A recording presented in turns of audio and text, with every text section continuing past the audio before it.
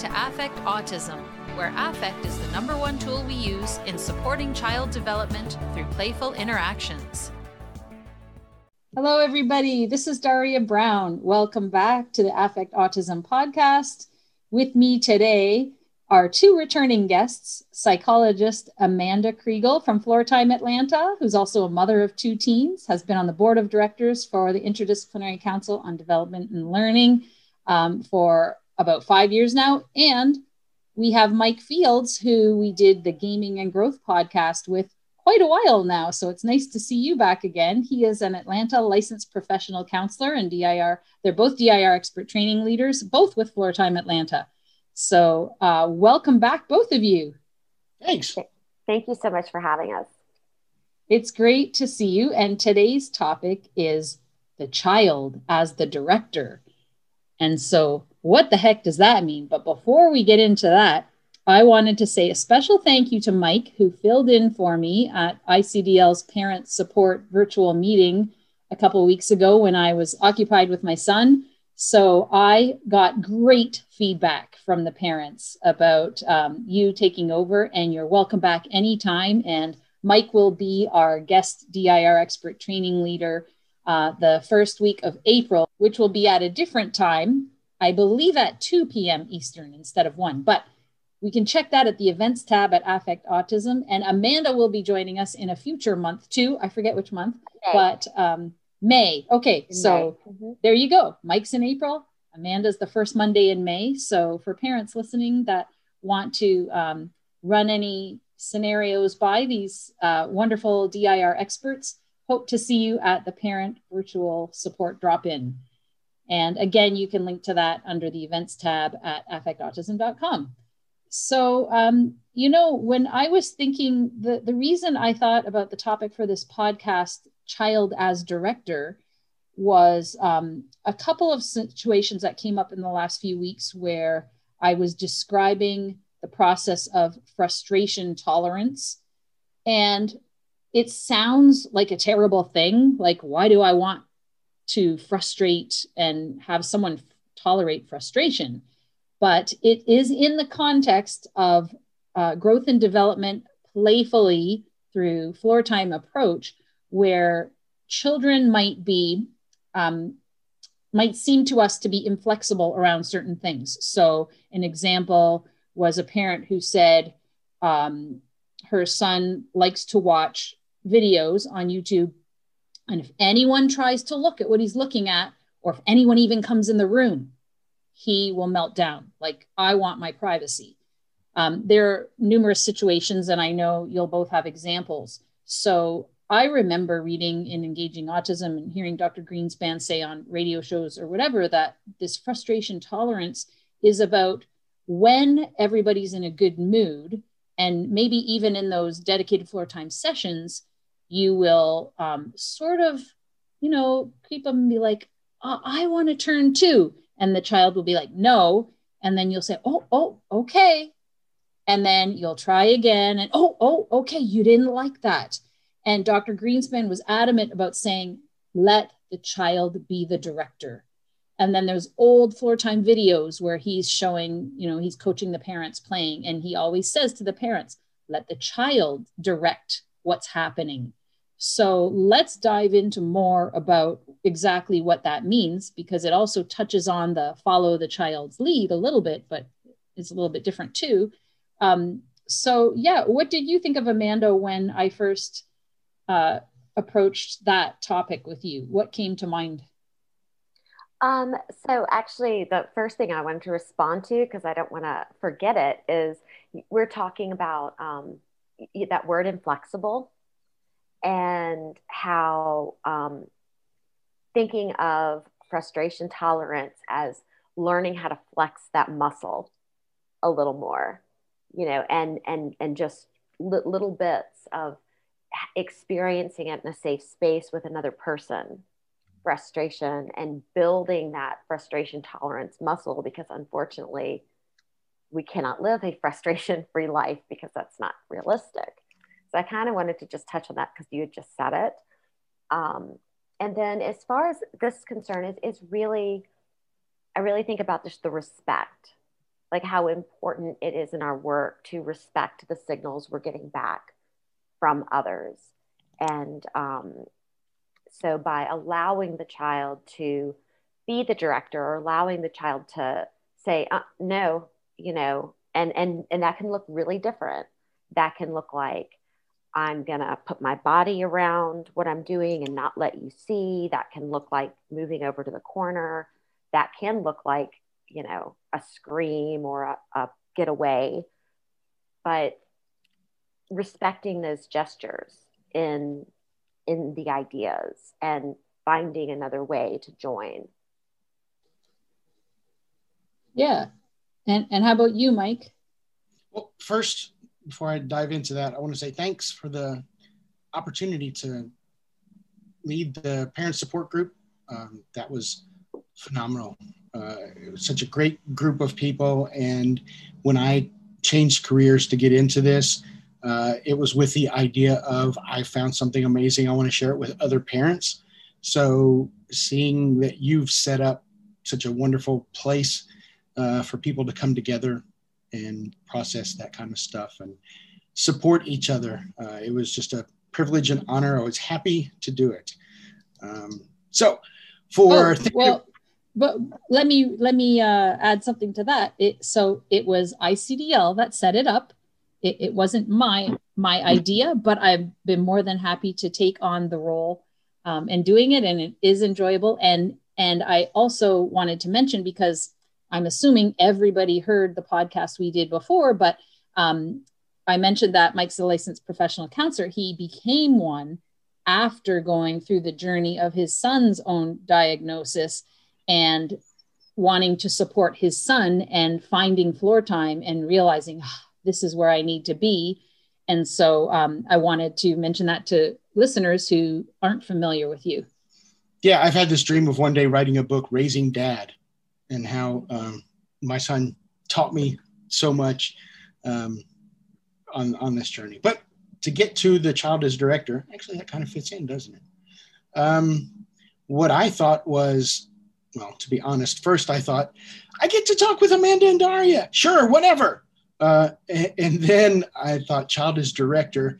The last time that I was on your podcast, and it has been too long, but I got to see you last year in person in the before times. So that was cool. But you know how I am like so into this idea of the hero's journey and this story, and letting people, parents, kids, whoever it is, define themselves and be the authors of their own story.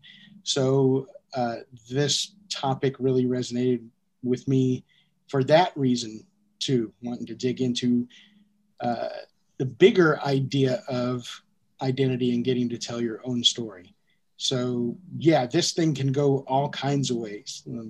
We can explore all kinds of stuff just off of that topic, and I'm happy to go with whichever direction, or knowing my brain and Amanda's brains, all directions. That's fair. Make that 3 of us. So yeah, that sounds great. Well, I guess why don't we start with the idea, Amanda, of this prescriptive, without being prescriptive, idea of doing dedicated floor time sessions with our children, and why that benefits our kids so much, because we're not under stress, we're not pressured having to run places, we're not trying to floor time in the middle of stressful situations. We have this nice, calm, hopefully playful, nice situation where we can start the floor time. So I always, when I start with either teaching or coaching, there's a lot of sense of being overwhelmed if you read The Child with Special Needs or Engaging Autism. Hello, brain. Thank you. Now we are back online. Dr. Greenspan's books. Yeah. It was buffering. About, this prescriptive 6 times, 20 minutes. And I'm like, that is a world that not every family lives in. That is a very, very privileged place. And it is certainly something that a lot of families do and do commit to. And so I always want to, give parents this power of saying, it doesn't have to look just like that, but let's try to get a couple a day where it's really just the phone is off, the sibling is occupied, there's not a lot of distractions, but it's just you and your child, and we're going to shut the door. We're going to not have 5,000 toys. We're going to have just a few things that they enjoy, and we're going to just go with it. And then sit back and hush.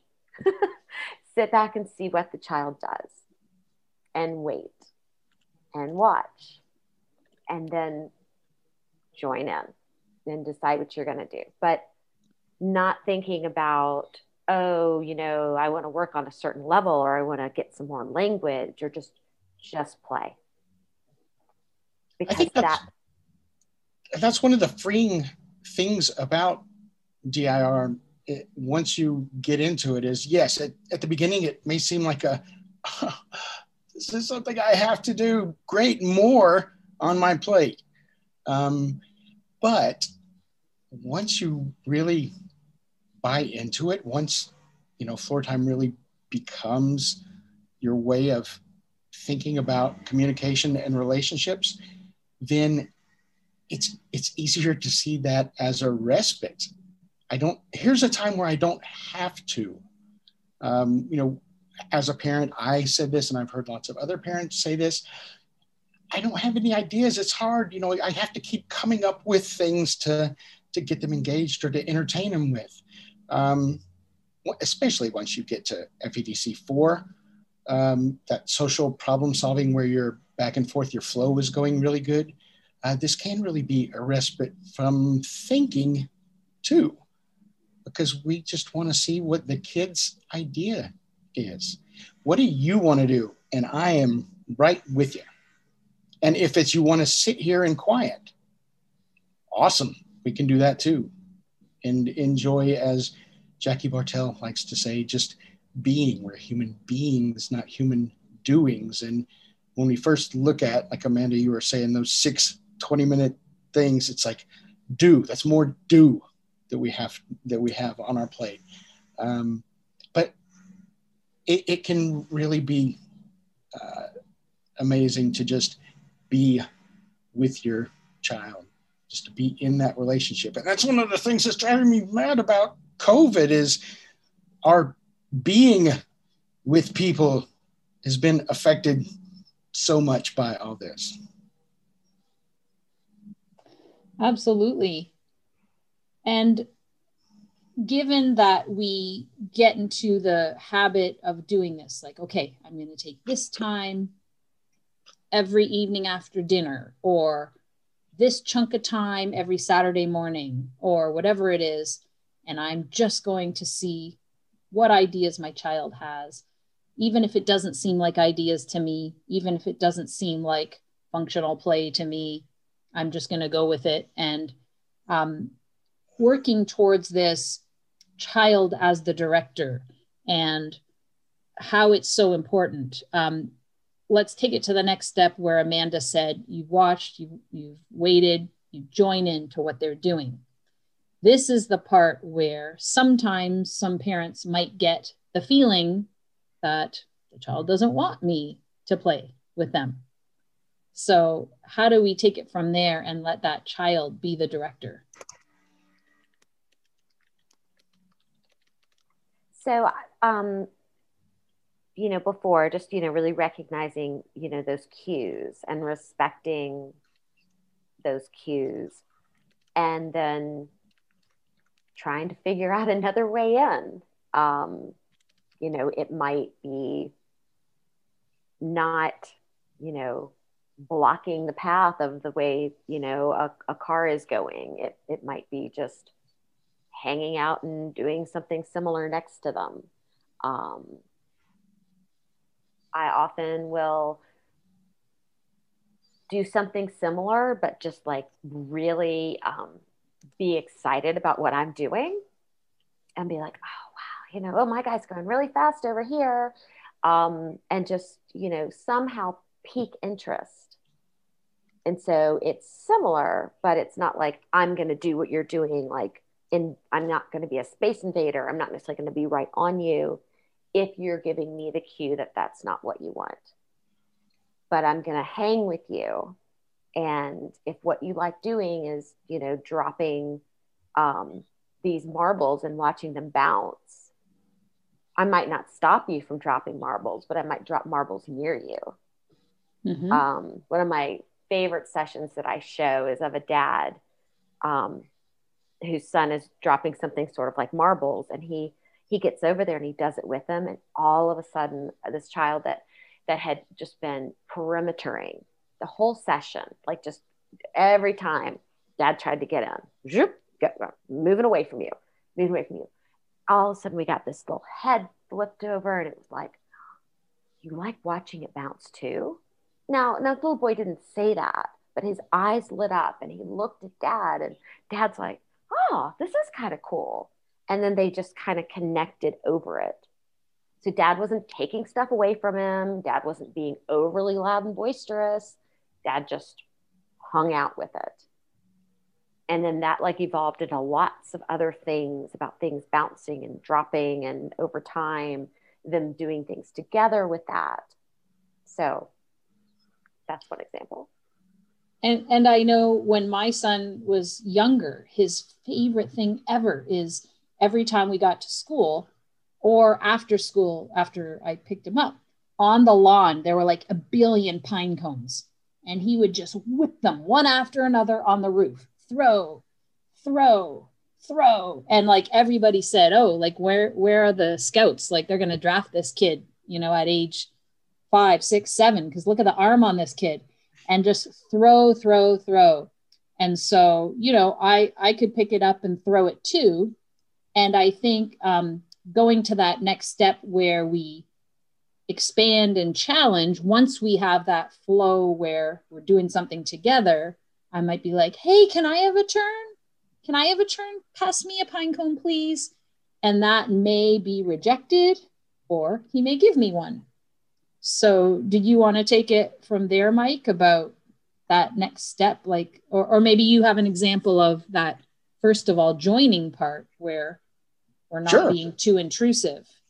Yeah. So I'm typing down notes because my feeble brain can't keep up with all the things that I want to say. So we were just talking about the child, doesn't want somebody to play, doesn't want dad to play. And that rejection can be like a self-fulfilling prophecy if you see it as rejection. So here's a really extreme example. I've had this happen with a couple of different kids over the years. And so I used to work in early intervention, show up at the house for the first visit ever, knock on the door, and parent opens the door and the child sees, oh no, there's another strange human at the door. And they start screaming and crying.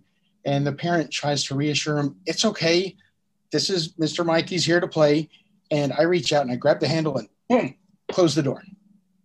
And then I hear like quiet from the parent, like, what happened? And the kid slowly, starts to come back down. So I knock on the door again. Dad or, mom opens the door. The kid sees me, starts crying again. I grab it and slam it. And the parent's like, you can come in. I'm like, just hang on a second.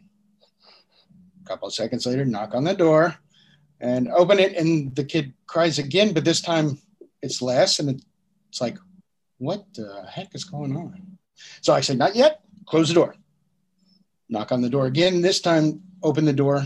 And the kid's looking at me like, dude, you are really weird. So then I say, can I come in now? And I start to step in the door. And I'm watching for the subtlest, tiniest little signal from the kid. And if they do anything like wider eyes or they lean back a little bit, nope, grab the door and slam it again. And I've done that before where it's taken 10 minutes to get in the house. But when I come in the house, it's because this kid that has never met me before comes to the door, opens it, and lets me in.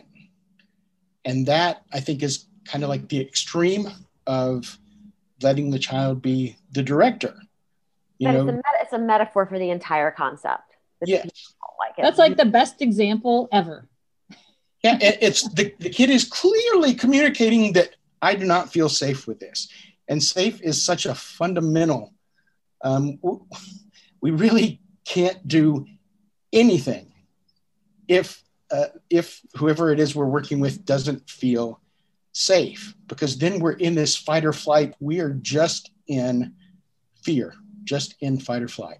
So allowing a child to say no and respecting that really can very, very quickly go from one extreme to the other, from that screaming and crying to the child opening the door, smiling and saying, "Get in here, you weird dude. You're the first person who hasn't tried to make me do something. So or do something okay to them." Yeah.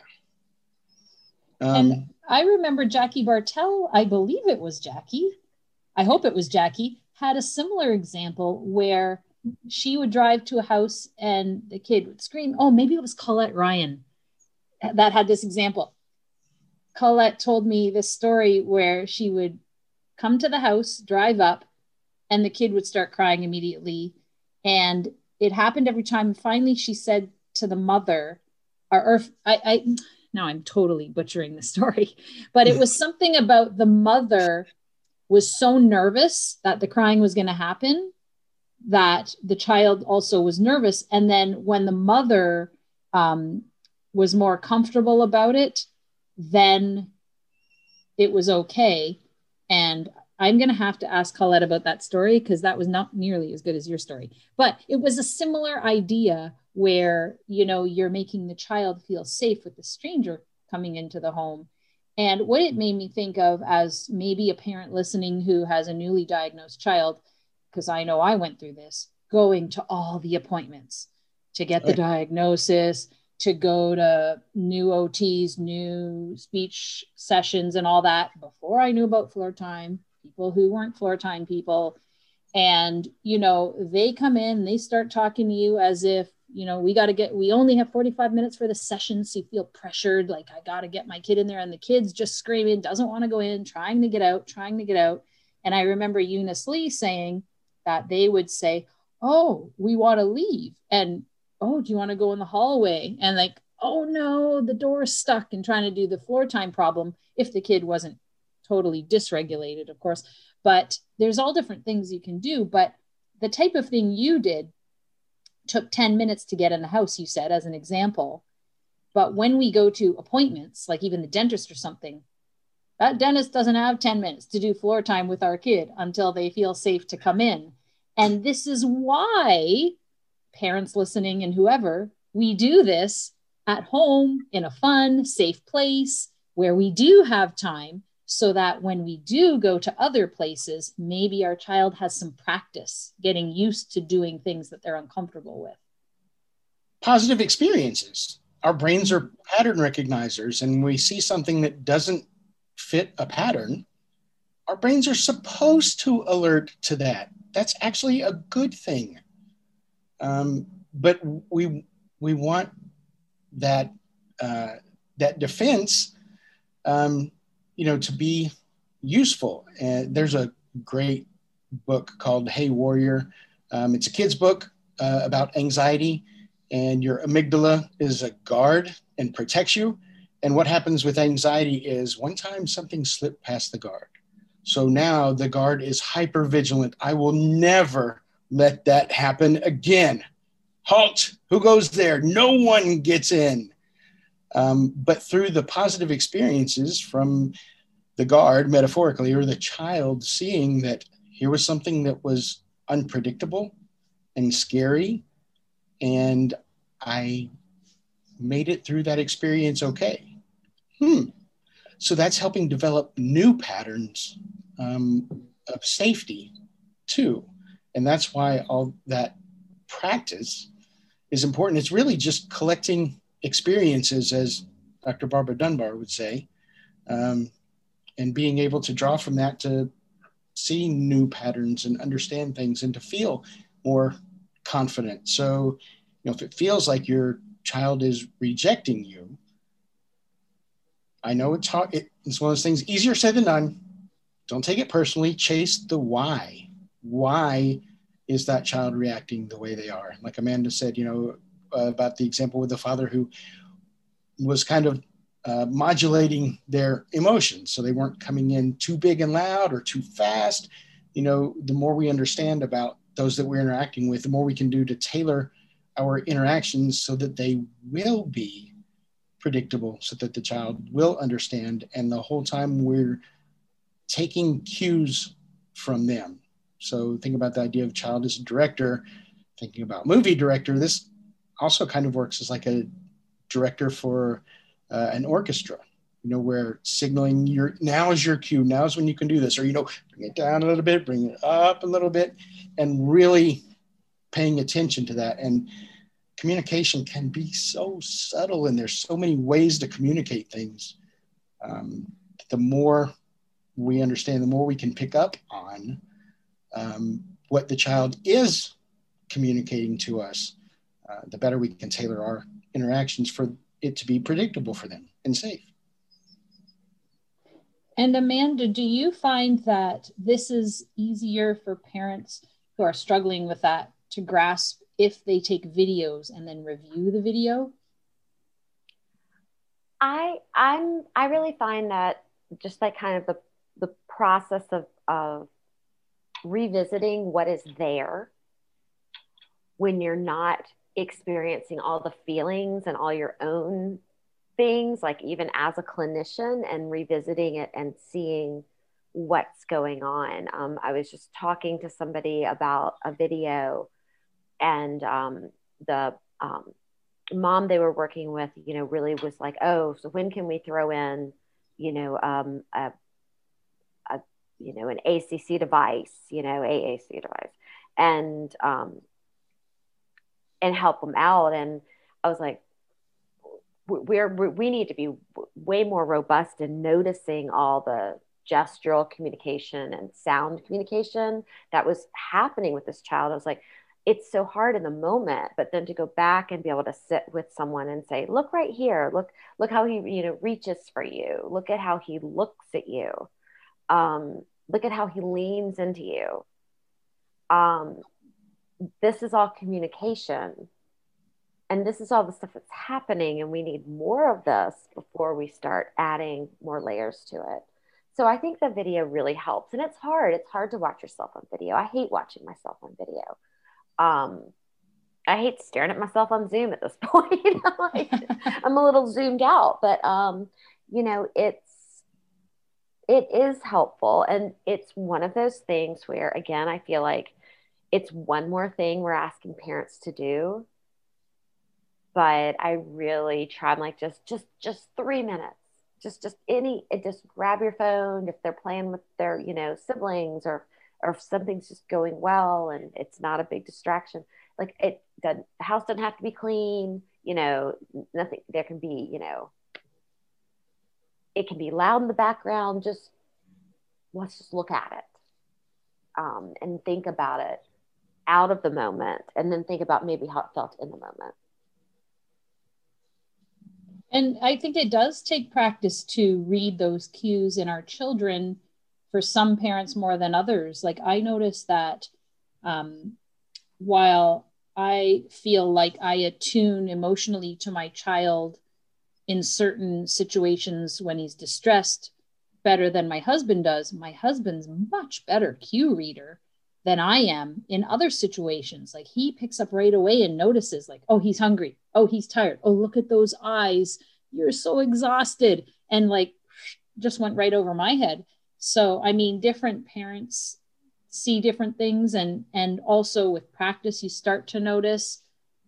How do you coach parents, Mike, to really look at those cues? And I did do a podcast about cue reading with Colette Ryan that I'll link to in the write-up blog post of our podcast today. But how do you coach parents into really picking up on those cues? Well, the the easiest thing to do is, to be able to see it, to see what's going on. So you asked about recording earlier. If a parent is having a particular experience, if something happens a certain way and they're not getting it, to record it. And then since I have seen, I don't even know, hundreds of kids over the last decade or so, I've collected a whole bunch of experiences and seen a whole bunch of ways that kids can communicate.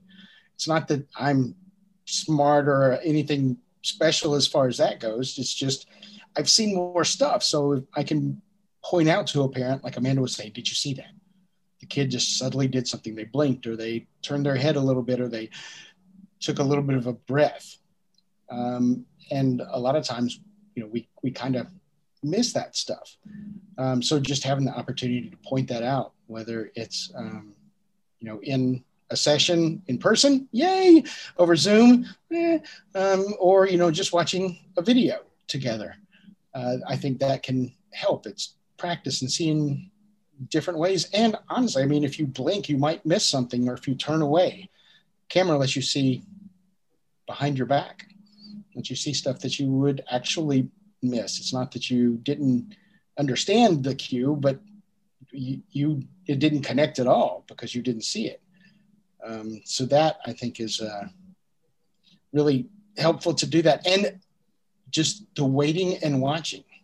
A lot of times we feel pressure to do something, to jump in, to make something happen, especially when we're on video or when somebody's watching. A therapist comes in and they're judging how I interact with my kid. They're judging my ability as a parent. That was really hard for me as a parent, thinking that, the whole imposter syndrome thing. I don't know what I'm doing, and someone's coming in to judge me and to correct me. And Floor Time is this strengths-based way of understanding relationships and communication. So it's not about what you missed or what you did wrong. It's about your strengths and your connection. You did that podcast recently with Amanda and Morgan about relationships and how that is so important. I'll never have a connection with a kid like a parent does. So with Floor Time, I want them to be the one that's having the great experience with their kid, not me. And I want them to be able to have that more often, more robustly, more rich, and in more places, more contexts, more scenarios. And that kind of comes back around to the idea of frustration tolerance too. Well, right, for both sides. Because we're going to get it wrong. Mm-hmm. We're going to read the cue wrong. We're going to do the wrong thing. And if you're having a respectful interaction and a respectful relationship, you can repair that rupture. You can hang in that, like you were saying earlier, that, okay, you don't want me to do that, and give it space, give it space to flex that muscle of, you're going to be wrong some of the time. And that helps us learn how to do it better, or it helps us be in that discomfort of sometimes, mom missed it completely, or the therapist missed it, okay. We're here together. We can sit in this and figure it out. Yeah. My son's 23 now. Can't believe it. And he is really good at some things that I am terrible with.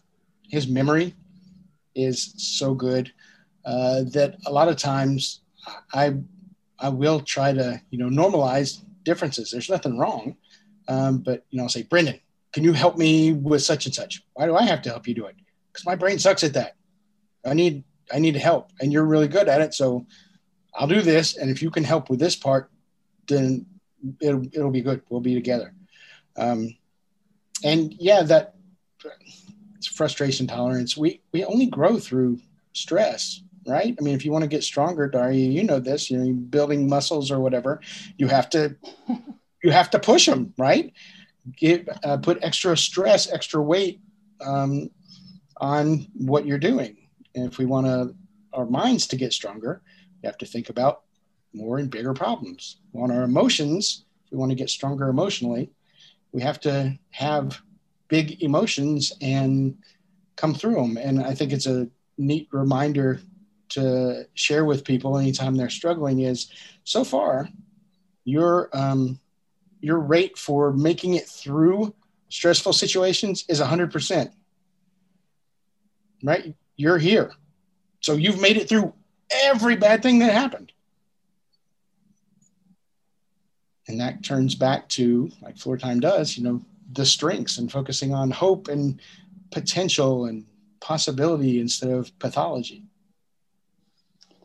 And I don't think we can stress enough that whole piece, which is so hard for so many parents to do, not to their fault at all. It's hard for me to do, to really stop ourselves from correcting, jumping in, directing. I don't want to say soothing, because we want to soothe our kids, of course, but to make everything better. That whole, oh, you didn't like that. That's so important to acknowledge, because that's when our kids realize, like, they heard, they saw, they understood, they listened, they respected.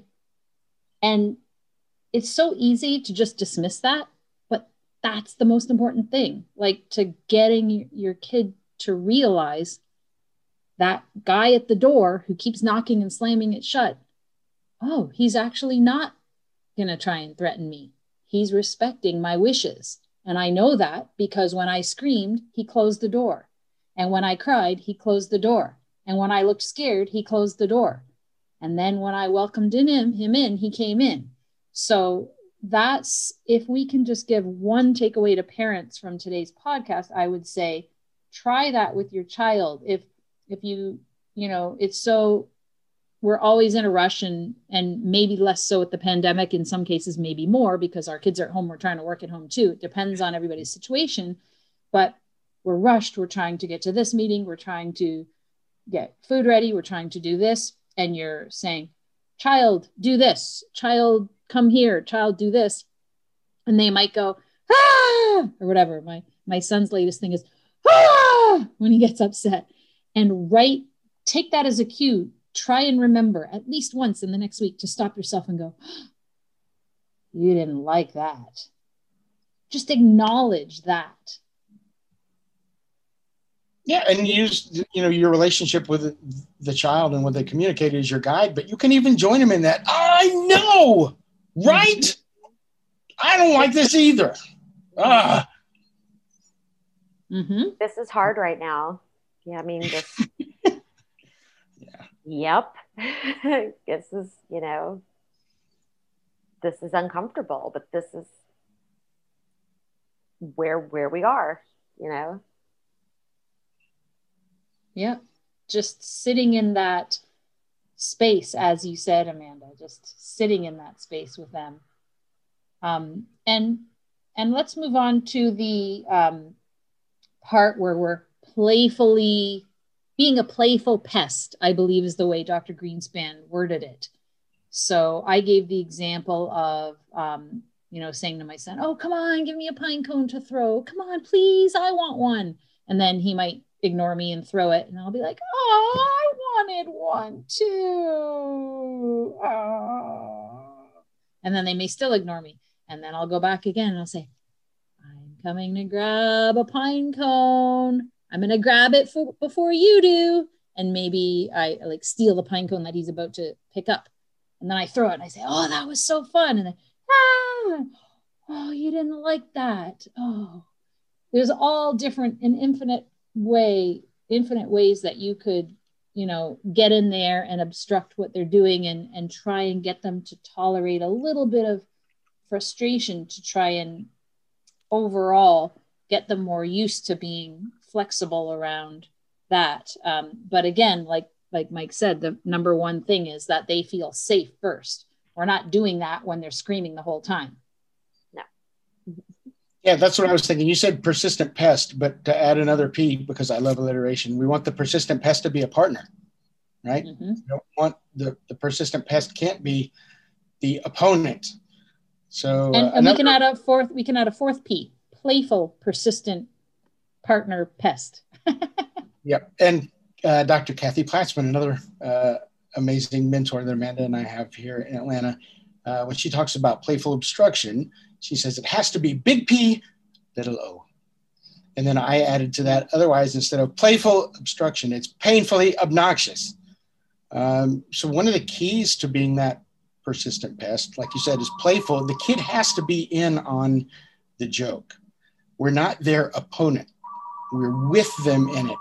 And really, that's what I was doing at the door when the child was saying, I don't feel safe. Is I was, okay, I get it. I'm not coming in. Do you feel safe now? Nope. Okay. How about now? How about now? How about now? How about now? So I'm being persistent, and it's not what they want. Their immediate want or need, talk about following the child's lead as an idea too, following a child's lead or child's need, as they say at the Rebecca School, following the child's need. Their need is for safety, and what they're communicating is no. So I respect that. But I really want to be with you. So I'm not going to give up, or I'm not going to leave because something's uncomfortable. I'm going to stay with you, but I want you to have as much control. I want you to feel as safe as you can. And in classes, Amanda, I'm sure you get this a lot too. You know, we teach floor time. And so many times the therapists come in and, you know, what they want, they do a presentation, and at the end, they're like, how do I challenge this child? You know, how do we move up the ladder? Well, you don't push them up the ladder. We want to be a partner and be with them, support them, help them feel good, help them feel safe. The way that I describe it, I love metaphors and symbols, is we open a door. Show them, hey, look outside. Don't want to. Cool, you don't have to. But, you know, there's something kind of cool outside. You go, no? Okay. I can do that. So that way they feel safe, because the world is not going to stop because something's uncomfortable. COVID. So, yeah, we don't have to look for ways to create problems. In early intervention, you know, so many times I would hear another therapist or a parent or somebody say, you know, well, the kid has to learn that the world doesn't revolve around them. Do you really think that's a risk? You think this kid might make it to 50 and still think that the world revolves all around them? I don't think that's their biggest worry. The world's going to make sure that we get it, that we're not the center. But we want people to know they're not alone wherever they are in that. And so, Amanda, do you have any tips for when you come across in your practice parents who say that to you? They'll say that he can't go on thinking that everything's all about him. Like, he won't let us in to do anything. Everything has to be his way or the highway. So I talk a lot about triage and what are we at risk for here? Kind of similar to what Mike's, you know, talking about. I mean, I talk about it on a variety of issues, like with things like sleep and I don't even want to go to potty training, but I mean, I'm always like, I don't care where they sleep as long as everyone's sleeping. Like right now, sleep is more important than location. You know, as long as it's a fundamental regulator. Everyone's got to sleep. Like, do not stay up all night fighting your kid about if they want to be on a mat on the floor in your room, if they, you know, whatever works. so that everybody sleeps, because it will evolve. And so I will talk a lot about the triage. We live, in North America with this, like, kindergarten tabletop readiness, and kids should know this by this point in time. And and it was, again, Barbara Dunbar, we're creating a foundation for 100 years. And it really doesn't matter if they don't do math until they're 7, because right now you're trying to force something on a child and they're not even, with you, where we have other kids that are really into their letters and numbers, and that's really regulating. That's why we talk about individual differences. And so I will go just back to that, that triad, that, well, I know this feels super pressing to you, but let's work on just getting more back and forth. Let's just hang out in this and then see what happens. And I'm very fortunate that I have a case right now where I have just, the family is just so invested, and they get that he's little, he's like 3. And we literally see, like, every 2 or 3 weeks, a little more of that frustration tolerance muscle of letting someone into the play, where we started. If someone tried to join, there's some figure play going on, he would take that figure and chuck it. Anytime you had a new idea, he would go to something else like that. You wanted to join. And now he's, like, doing all this stuff with us. But then sometimes, like, it gets going and he's good. And he's like, man, I'm going to go over here and crash on the cushions for a minute, because you guys are being too much. But it's growing without demand. It's growing because we're in it together, and we're listening to this child, and we're worried much less about how many words he's getting out. And it is helpful to have a therapist in the background going at the end, do you notice how much spontaneous language we saw today? Like, we didn't ask him to say anything, but it was coming out. That was really kind of cool. And just, did you notice that he let you play this time and he didn't chuck it across the room? And so I think, having someone help guide you with that is so helpful. And I don't know, I might have tangent a little bit, but just that, triaging, and, like, what's the most important thing and it's not about, do you know what's level this, or do you know vestibular system, but how about we just find a place where we're all calm and we feel good? Let's start there. Get that emotional anxiety guard to take a break a little bit. Yeah. So. And I know, Mike, you have an appointment to get to. Do you have any last words on this topic that you wanted to share with us? Can we, like, do another 2 or 3 hours? Anytime. Yeah, there's always so much amazing stuff to think about, to talk about, to share. And ultimately, that's what this is all about, right? We want parents and kids to feel safe and to be able to share, not just share needs, but wants, and just to connect for the sake of connecting, share, to have a relationship. And like Amanda said, we're building a relationship, or we're building a foundation for 100 years. So yeah, I guess last thoughts for me would be just to, it's a journey. Cliche, sorry. Yeah, but we can just be in the moment. The future, yes, we need to think about the future, but we also can't be hijacked by it. If we're looking down the road, we're going to trip over whatever is right in front of us. And our children are going to, if we're not respecting them and acknowledging when they say no, and letting them know that we understand, they're going to get the message, oh, that person doesn't get me, that person doesn't get me, that person's not listening, that person doesn't respect me, that person doesn't understand. And that's just going to make the barrier bigger and bigger between you to get forward in those early capacities of interactions, social interactions.